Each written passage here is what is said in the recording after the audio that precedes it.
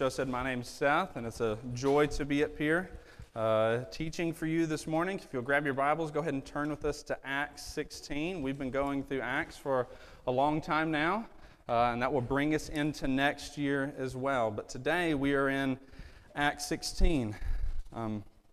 And the context for what we're going to go through in the text today in Acts 16 comes from Acts 15. So Joe was up here last week teaching us from the end of Acts 15, and we saw that Paul and Barnabas traveled with Judas and Silas to Antioch, right, to deliver the letter from the Jerusalem council, right, where they decided that we are saved by grace through faith alone and not through the law. So Judas and Silas spend some time in Antioch strengthening the church there with Paul and Barnabas, and then they return. But Paul and Barnabas remain in Antioch, and that officially ends Paul's first missionary journey, right? So they remain there for a period of time. They're getting ready to depart. Paul says, let's go encourage the churches that we established, right, that God established. Let's go encourage them and deliver the letter, right, the letter of the Jerusalem council. And then a sharp disagreement arises between two bros, right? Paul and Barnabas, right? They've been through a lot together, and it's over a guy named John Mark, right? Barnabas is like, he's a solid guy, and Paul's like, he deserted us. Like, whether that's true or not, we don't know, right? We just know what the text says. So we actually see Paul and John Mark, they sail away to Cyprus, and Barnabas and John Mark sail away to Cyprus. Paul and Silas head to Syria and Cilicia, headed back in different directions, but what Joe showed us last week is that as we determine and deliver truth, right, we also rejoice and we receive truth as the church, and then finally we prioritize spreading the truth, right? We see the Spirit of God at work as He separates, right? They separate, everybody goes, oh, that's so terrible, but what? Now they have more boots on the ground, the gospel's going, right? It's going to different places through different people. Now today, Acts 16, I've told you several times, I always have trouble coming up with an overarching theme, right? Joe's like, what's your theme? And on Friday, I'm like, I have no idea, right? I know what the text says, but I don't know what my theme is. Now, Acts 16, the first 24 verses are especially difficult because it's separated into 4 segments.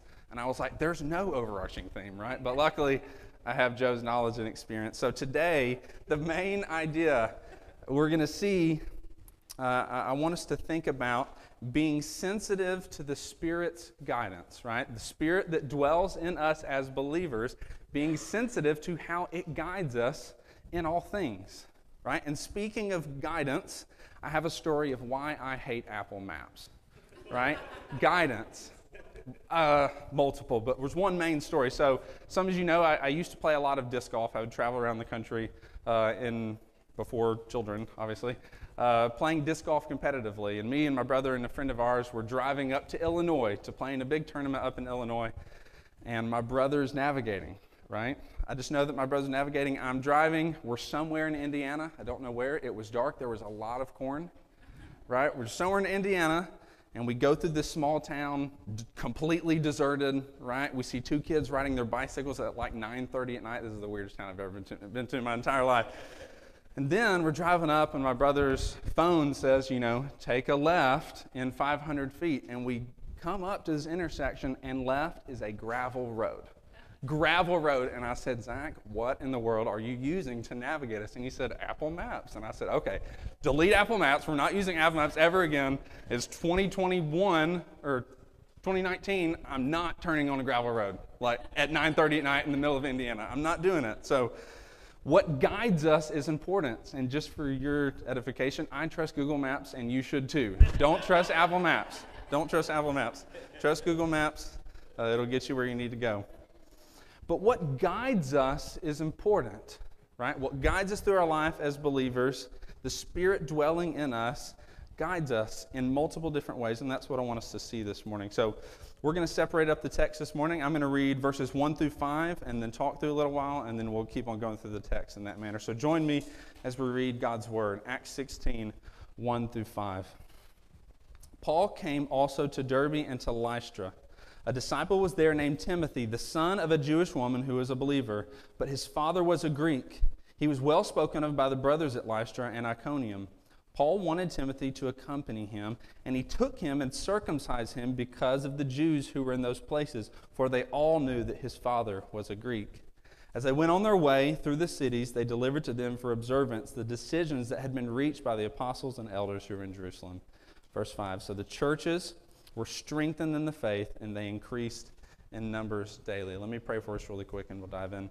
Lord, we thank you for your word this morning. We thank you that through your special revelation to us, we have your word meant to guide us in our lives as believers and our lives within the church. May your truth that's in Acts 16 be revealed to us this morning. It's in Jesus' name that we pray. Amen. So in the first 5 verses, what I want us to see is the thought of pursuing unity and godliness. Unity and godliness. There's a connection for unity from what we went through last week at the end of Acts 15. But we'll get there in just a second. So pursuing unity and godliness. So Derbe and Lystra, this is where they come through. And we're familiar with these because in Acts 14, Paul and Barnabas flee to Derbe and Lystra when they hear of a plot to kill them, right? They were in Iconium. They flee to Derbe and Lystra. And this is actually where Paul gets stoned, right? Paul gets stoned in Derbe or Lystra, can't remember. Read the text. But these were cities in the district of Lycaonia, in the province of Galatia. So this is Galatia. We talked about Galatians a couple weeks ago. The entire book of Galatians is written to answer the question of how are we saved, right? The same thing that they discussed there at the Jerusalem Council, writing to the church in Galatia. This whole region was Paul's response to that, right? But in Lystra, Paul meets the disciple Timothy, the disciple. This is how Timothy is described right off the bat. He is a disciple, and he is a son of a Jewish woman who is a believer, but his father was a Greek. So we have to ask the question of who is Timothy, right? Who was Timothy, and why is this important? So Timothy is described as a disciple. He is well spoken of by the brothers, right? The believers that are already there in Lystra and Iconium. He's well spoken of. He's likely very young. Late teens, early 20s. Young guys, don't take that as offense. It's young. We were all there once. Anyway, so he's likely young. Later in his ministry, right, Paul is writing to Timothy in 1st and 2nd Timothy. And in 1 Timothy 4, he says, let no one despise you for your youth, right? So we know that happens after this. So he's very young at this point, but he's already described as a disciple of Christ, right? This is something that we see from him right out the gate. Right? He is godly, and we see that he has a sincere faith that began in his family.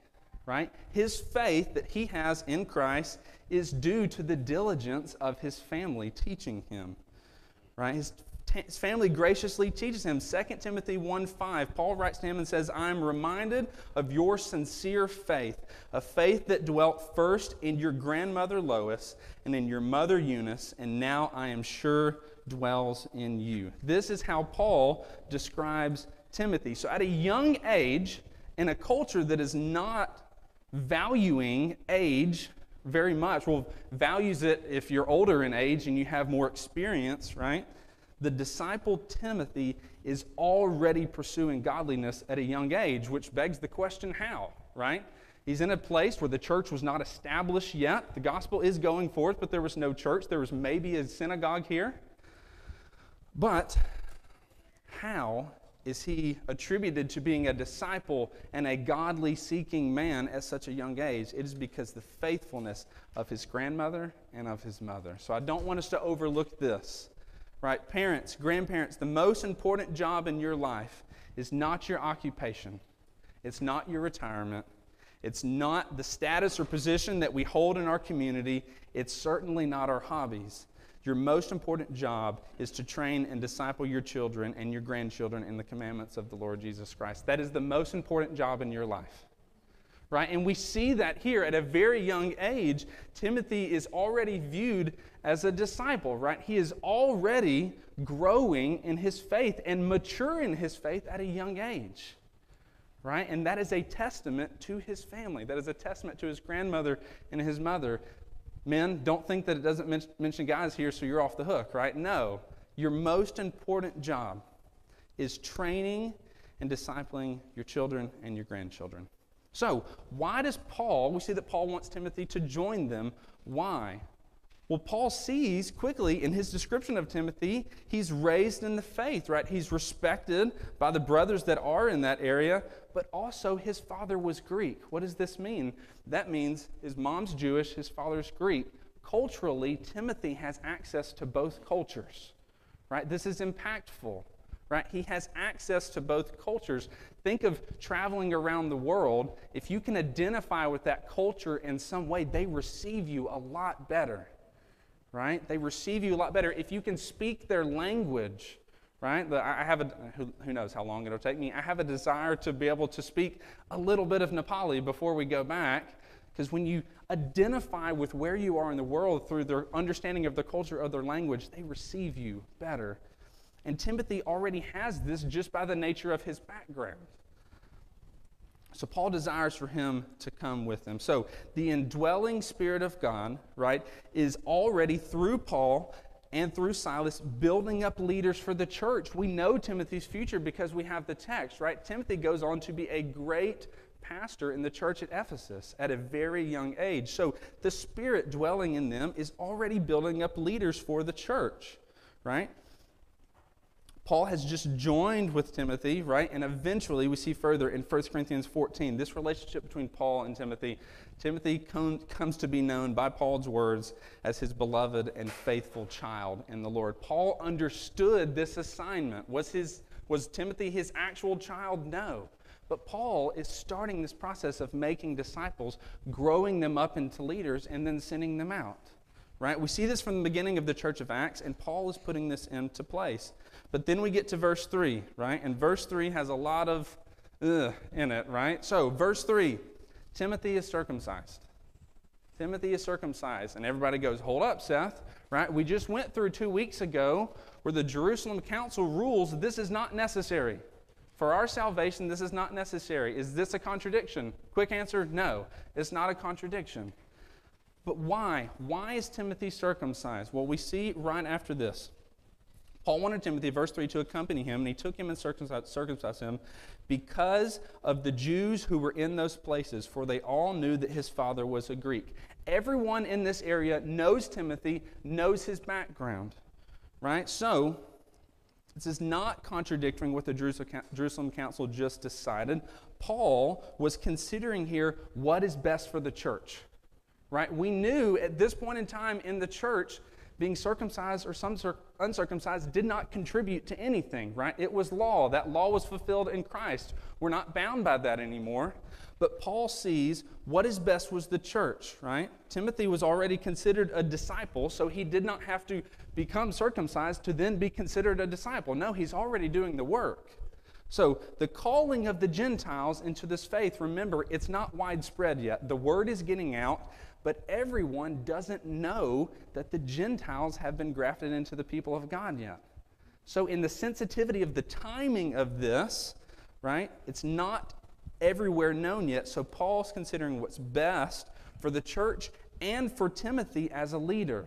The Jews could have looked at Timothy and said, we're not going to trust him because he hasn't, right, abided by what we hold so precious, right? They had to be circumcised. This was their understanding. So, considering what's best for the church, they go ahead and do this so that Timothy can be more effective in his ministry with the gospel. So I don't want us to see this as a contradiction at all. I want to see this as Paul is seeking unity in the church. Right? The same reason the letter is going out to unify the church, Paul is embodying that letter right now, right through teaching this here. But this is not always the case. If we go to Galatians chapter 2 really quick, we see in Titus's case, right, when this word eventually gets out, right, Paul doesn't require, he actually comes to Titus's defense and saying, Titus does not need to be circumcised because of these reasons that the Jerusalem Council decided. So the word is more widespread then. The ruling at the Jerusalem Council was more well known then. So this is not law. This is Paul seeking unity in the church. So he's putting it into practice, right? Holding on to clear truths at this point in time and setting aside or not acting. Paul had the freedom here not to do this, right? He could have told Timothy, you have the freedom not to do this. But he's seeking unity in the body, right, for the sake of the gospel. So out of great love and care for the spiritual growth of the Jewish believers in the church in this area, Timothy is circumcised. So Timothy joins them, right? Joins them as they deliver the decisions, what was concluded at the Jerusalem Council, as they deliver these, right, to many cities in this area. And what does it say? The churches were strengthened in their faith, and they increased in the numbers daily. So bottom line, Timothy's pursuit of godliness here came through the obedience of his family. Timothy is only at this point in history, as he meets Paul and joins his missionary team, he is only able to do so because of the faithfulness in his family fulfilling the greatest commandment that was given back in Deuteronomy 6, right? Love the Lord your God with all that you are and teach it to your kids. That's why Timothy is in this position. And then Paul's pursuit of unity in the body ultimately comes from the Spirit's guidance within him, pursuing unity in the church, and it enables gospel advancement, right? It enables gospel advancement specifically with the Jews in this area that were still hung up on this. So how do we know this is the Spirit's guidance? We're going to get to that really soon, but ultimately, John chapter 16, what we're going to see is that the Spirit dwelling with the body of Christ is for our advantage. He is our helper, and he was at work in Paul, helping him walk wisely, convicting him and those around him and the people that he's proclaiming to, convicting them of sin and guiding them in the truth of the gospel. That is what the Spirit does. So second point I want us to see, verses 6 through 10, following the Spirit's guidance. Let's read really quick. Acts 16, 6 through 10. And they went to the region of Phrygia and Galatia, having been forbidden by the Spirit to speak the word in Asia. And when they had come up to Mysia, they attempted to go in Bithynia, but the Spirit of Jesus did not allow them. So passing by Mysia, they went down to Troas. And a vision appeared to Paul in the night. A man of Macedonia was standing there, urging him and saying, "Come over to Macedonia and help us." And when Paul had seen the vision, immediately he sought to go to Macedonia, concluding that God had called us to preach the gospel to them. So we see that Paul is following the Spirit's guidance, and Paul and Silas and the people with him following the Spirit's guidance. So we see this text right here in verse 6, and then again a little bit further. Verse 6, they had been forbidden by the Holy Spirit to speak the word in Asia. And then they try again a little bit further down to go into Bithynia, but the Spirit of Jesus did not allow them. What does that mean? Right? What does that mean? Imagine like they're trying to go and a wall grows, right? No, that's not what happened, right? But what does it mean that they knew the Spirit was not permitting them to move forward? So how do they know this was forbidden? What does the Spirit-controlled life look like? So this region of Asia, this would have been Asia Minor and would have included areas in modern-day Turkey, but cities that were recognized here, Ephesus, Smyrna, Philadelphia, Laodicea, Colossae, right? These are cities that we know Paul is going to write to in the future, right? Some of them.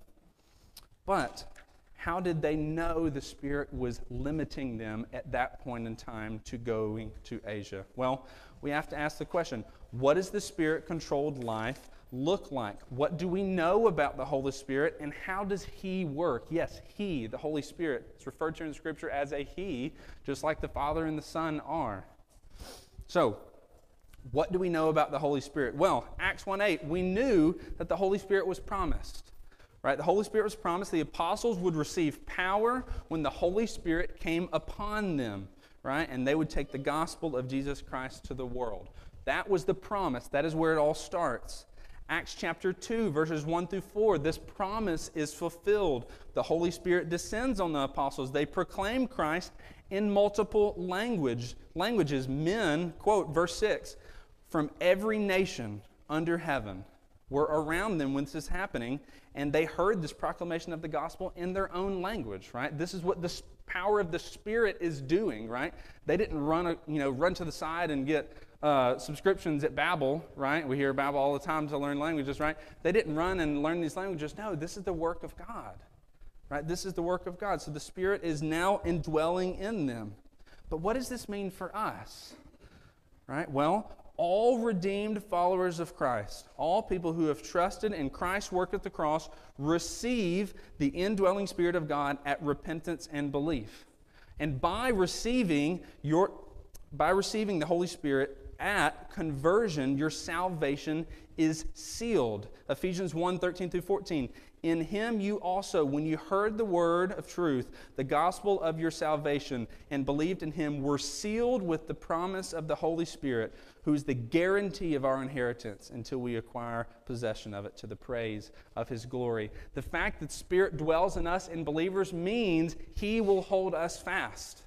Right? It's a testament to the work that he's doing in our sanctification. He's doing making us more like Christ.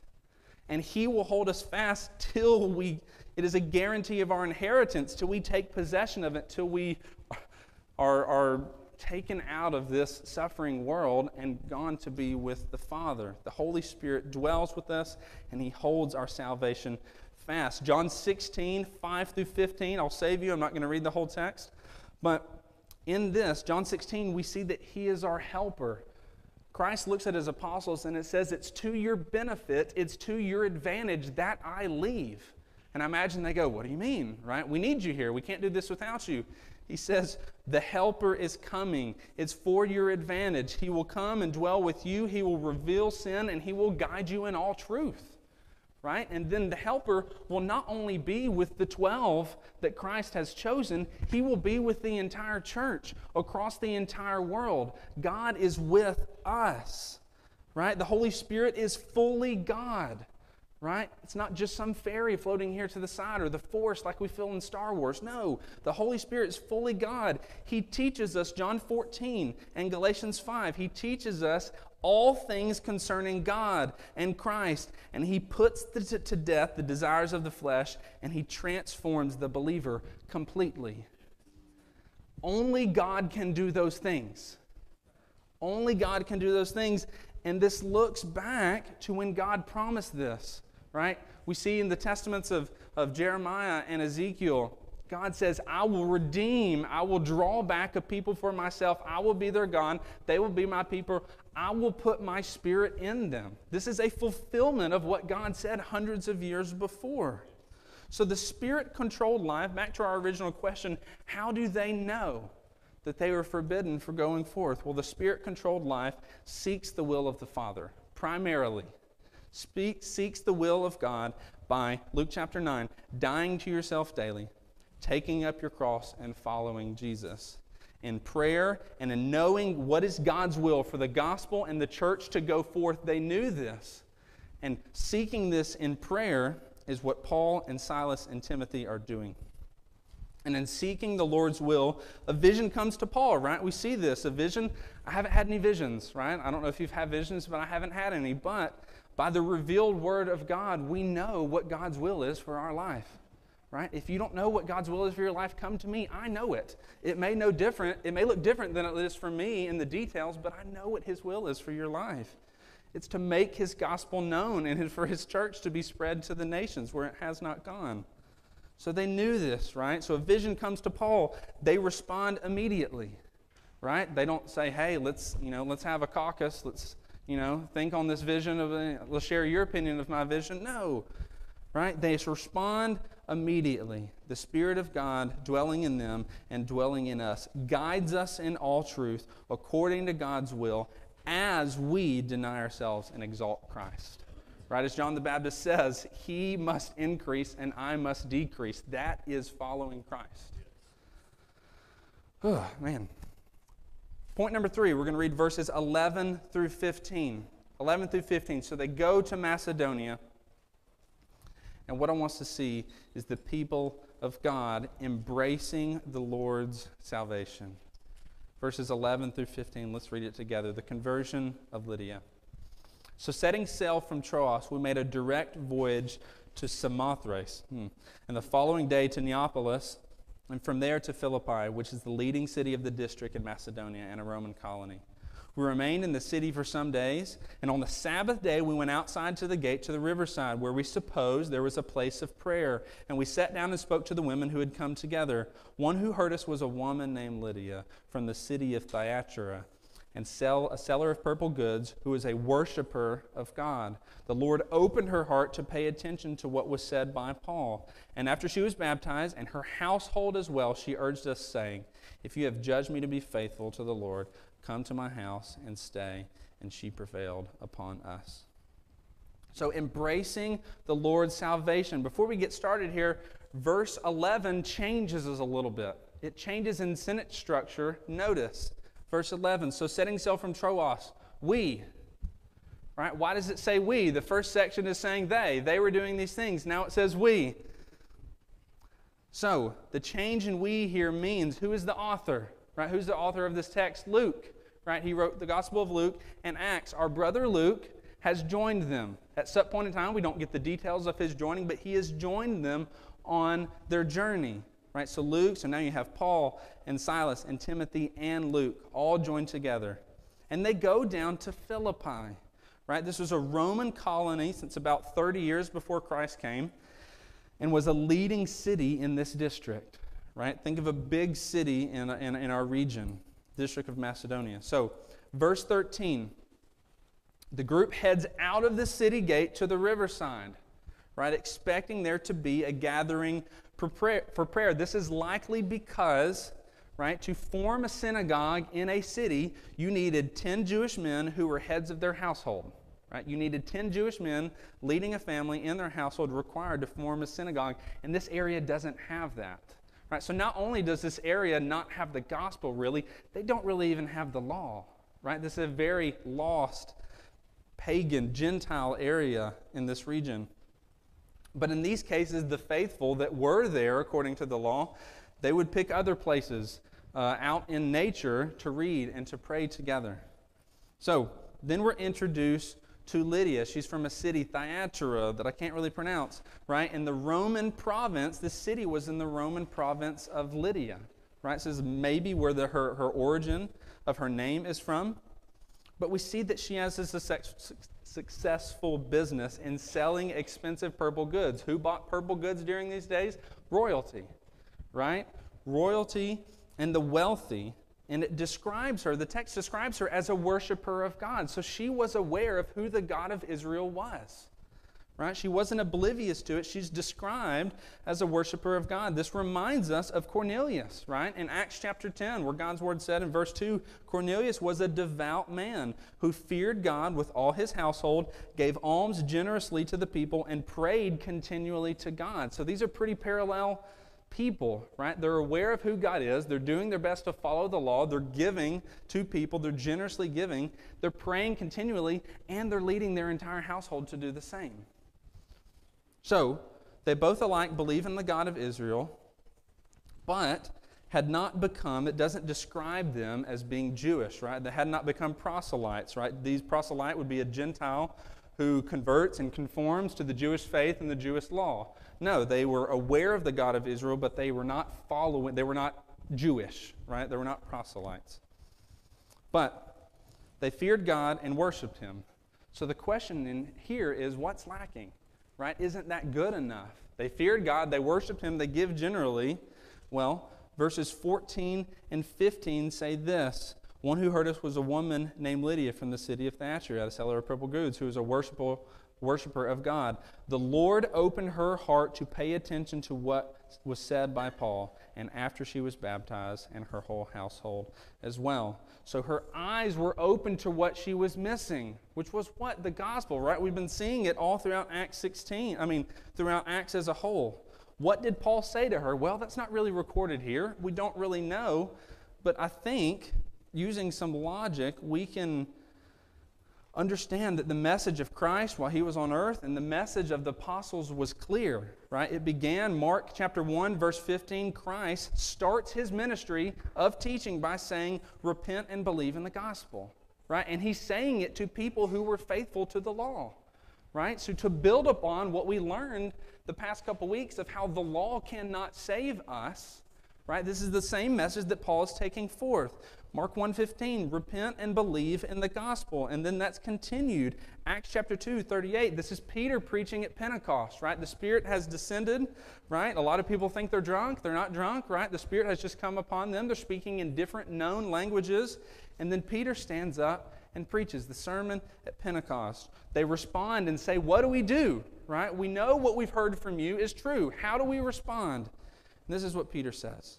Peter said to them, repent and be baptized, every one of you, in the name of Jesus Christ for the forgiveness of your sins, and you will receive the gift of the Holy Spirit. This is the same message that Paul and Silas are taking forth.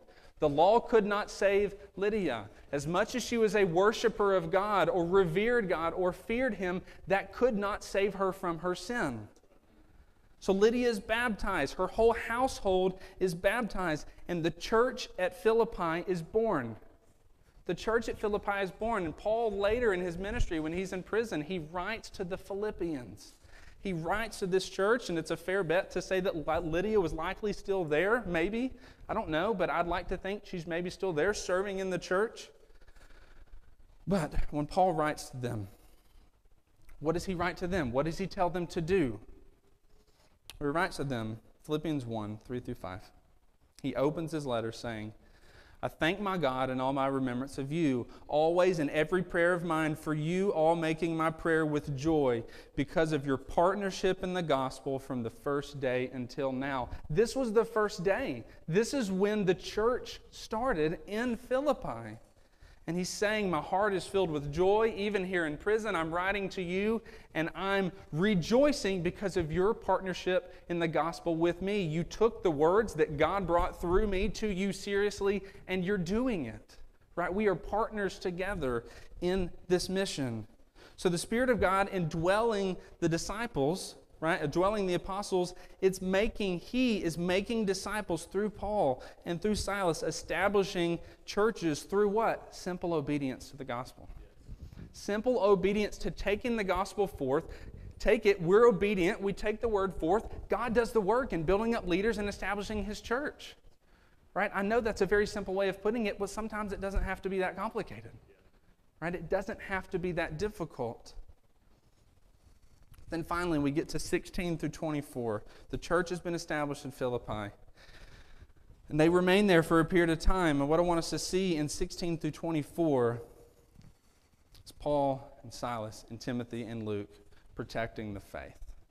Preserving it for what a faith that actually saves, a gospel message that actually saves people from their sins. Protecting the faith. Read with me, 16 through 24. And as we were going to a place of prayer, we were met by a slave girl who had a spirit of divination and brought her owners much gain by fortune-telling. She followed Paul and us, crying out, these men are servants of the Most High God who proclaim to you the way of salvation. And this she kept up doing for many days. Paul had becoming greatly annoyed, turned and said to the spirit, I command you in the name of Jesus Christ to come out of her. And it came out that very hour. Verse 19. But when her owners saw that their hope of gain was gone, they seized Paul and Silas and dragged them into the marketplace before the rulers. And when they had brought them to the magistrates, they said, these men are Jews, and they are disturbing our city. They advocate customs that are not lawful for us as Romans to accept or practice. The crowd joined in attacking them, and the magistrates tore the garments off them and gave orders to beat them with rods. Verse 23, and when they inflicted many blows upon them, they threw them in the prison, ordering the jailer to keep them safely. Having received this order, he put them in the inner prison and fastened their feet to the stocks. So protecting the faith. The apostles encounter a slave girl who has a spirit of divination. What does that mean? Well, think of a medium, one who claims to be a go-between, right, or communicate with the spirits of the dead, right? But this is likely, just like we saw throughout Christ's ministry, this is likely just their interaction with another demon-possessed person, right? Someone who is not in the right mind but is controlled by a demon of the enemy, right? She follows them proclaiming, these men, right? What does she say again? Let's turn back really quick. These men are servants of the Most High God who proclaim to you the way of salvation. That doesn't sound that bad of a message, right? I would say that's true, right? So what's wrong with this? right? Why does Paul get greatly annoyed, apart from her just pestering them over days, I guess? Why does he get greatly annoyed? Why does he feel the need to call the Spirit out of her? Well, Satan is the father of lies, right? Satan is the father of lies, opposing the church and the gospel going forth. But here, Satan and his demons conceal themselves in a deceitful display of truth, right? So they're proclaiming, yes, what is true, but what's wrong with that? Well, the people in Philippi likely knew who this girl was, right? She was probably out in the streets performing, quote, miracles, if you will, or telling what would happen or what has happened. And they're making money off her. They have monetized this, right? They're making money. They're making a profit off of this girl. So who she was and what they did together as a group was known, right? And just knowing the nature of this city, right? A synagogue not being there, she was not connected, and they were not connected to God or the truth in any way. Right? So there's an understanding of who they are and what they're doing. And now Paul and Silas come around, they're proclaiming the gospel, and she says, yeah, what they're saying is true. Well, if Paul and the apostles would have allowed this to continue, some might assume a collusion or partnership between the two. Right? Well, why is that dangerous? Doing so could make the gospel of Jesus Christ just another powerless message, right? Just something else that somebody else is proclaiming on our streets. It could lose its momentum in the area or even become a joke to some people. Like this is another thing, just like that group and the slave girl that claims to know all these things. And Paul, seeking to protect the faith, seeking to keep the message of the gospel pure, he does so by calling this demon out of her in the name of Jesus Christ. Well, why in the name of Jesus Christ? Well, that is where authority is found, right? We talked about that. Me and Joe and some of the other guys were at Starbucks yesterday morning talking about the authority of Scripture. And then it comes because God said, this is my word, right? And when Christ departs at the Great Commission, he says, all authority in heaven and earth has been given to me, and because of that, go. Right? So Christ has the authority to make this happen. So this was necessary to protect the faith. But doing so, calling this demon out, would prove quickly costly. Right? It proves quickly costly. Proclaiming the truth will be costly. At some point in our lives, if we take a stand for what's true, it's going to cost us. It may be a permanent cost. Right? It may be a temporary cost, but it is costly to remain and to stand and be steadfast and unwilling to step aside from what is true. And I'm sure that speaks very true to a lot of things going on in our society today. So, the slave girl's owners, they seize Paul and Silas. I know you're wondering, I was wondering this, why just them? Right? Timothy and Luke were also there, right? Why not them as well? Well, they go before the magistrates and they proclaim these men are Jews. Right? These men are Jews. So Luke and Timothy's background, right, as Greeks, as Gentiles, keeps them away from this specific persecution. Right? I know we're thinking, I don't know, the group is now separated, but this is also kind of benefit in some way, right? Luke and Timothy are still able to proclaim the truth. We're talking about the benefit of Timothy's background being connected to both cultures. He's not seized. Him and Luke are not seized because of their backgrounds, and they can still be working, right? They can still be taking the gospel forth. But because they were Jews, Paul and Silas are seized, right? They're brought before the city leaders. They're charged with disturbing the city, advocating and pushing customs that are foreign and unlawful for the Romans.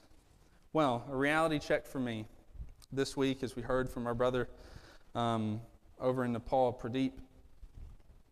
The gospel and the life following Christ was an assault on their culture as Romans, and it remains an assault on all cultures today. The gospel is an assault to us as people, regardless of what culture we are in around the world. In most major world religions, culture and religion and family are all tied together.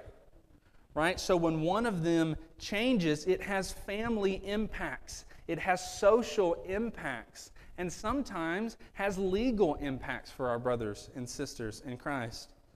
So a quick update from what's going on in Nepal. I said something to the brothers Thursday night when we gathered at my house with kids. But Pradeep reached out to us recently, and where they had held their youth conference a few weeks ago when the guys from MDR were there, in Dehran. Dehran is about a 50-minute drive north of Biratnagar, where we were for the majority of the time when we were there. Well, in Dehran, Hindu radicals have raised up against the church, accusing the church of killing a cow and wanting to tear this church down. And they were mad because this church was built near a temple. So, destruction of churches starts happening. These Hindu radicals are really causing a lot of damage and violence. And this becomes a national thing. So then people from all over Nepal and likely northern India start traveling to this area to join this persecution. Right? And this is 2 weeks ago. Right? This is exactly what they've been dealing with for the last 2 weeks, very near to where we were. Right? And because of this, the venue that they were able to host the youth conference at called them and said, we can't host you anymore because we don't want to be associated with Christians. Right? So there's social impacts to what's going on there. Right? But in the midst of all of this, and in reading our brother's words that he sent to us, asking for prayer and handling this wisely, but ask for prayer for the strength of the brothers and sisters there, that song came to my mind, right? All we have is Christ. And for them, and in their situation there right now, Christ is enough. He's enough. He's everything that they need. Right? As they head towards persecution and the destruction of their churches that they've worked so hard for, Christ is everything that they need. And Jesus demands us above our family. Right? And above our friends. Jesus above family. Jesus above friends. Jesus above our comfort, our security. Right? Jesus above all things. That's what He demands of us. And it's costly. It's costly in our lives. And in protecting the faith here. And in separating the Spirit of God from the spirit of evil. Right? The spirit of anything else. They do so, they protect the faith, and because of their obedience, they're beaten and thrown into prison. And knowing the impact to our lives and those who we share Christ with, whether it's near or far, those who we share Christ with, if God saves them from their sin, there's going to be impacts in their lives as well. My question is, knowing that there will be impacts, right? Regardless if we're sharing in Nepal, somewhere else in the world, or here, is that causing us to stay silent? Right? Or are we stepping up to the plate like Paul and Silas were doing, protecting the faith for the sake of Jesus' name, not for the sake of their own reputation? Are we standing up with no fear? We're not staying silent. Staying silent is not an option. It's not an option for you as a husband. Right? To stay silent and let your home just lead itself the way it will. It's not an option for you as a mother or a grandmother or a grandfather to stay silent as our kids are influenced by all different things in this world. And as we take the gospel forth, we should pray for the Spirit's guidance in truth to protect the faith, doing so lovingly and boldly, but knowing it is not an option for us to stay silent when it comes to gospel proclamation, and it's going to cost us. But that's okay, because Jesus is enough. He is worth it. His name is worth it. And in 1 Corinthians 15, it talks about when Christ returns and we'll be redeemed from this present suffering, right? It's going to be worth it. And for those that we share with and that God saves, it's going to be worth it for them, whatever they're going through now, whatever they go through because of their newfound faith, it's going to be worth it. So as we go forth and trying to understand the scope of what this passage means, I guess I would just encourage us in your daily life, as you seek to lead your home well, as you seek to do well in your job, as you seek to do all things that we have to go through in our lives, Let's pray for the Spirit's guidance in truth, right? He dwells within us as believers. Only He can guide us to what is true, right? We pray for Him to guide us in our understanding of who God is, who Christ is, and what we're supposed to do with our lives. Pray for His guidance as we know our brothers Paul and Silas and Timothy and Luke were doing as they took the gospel forth amidst greater suffering and danger than we will likely ever understand, right? Which means what? We have vastly more freedom than they do, or our brothers in Christ over in Nepal do. So I hope that encourages you this week, as it's been a great encouragement for me over the past week and a half. So let's pray, church family.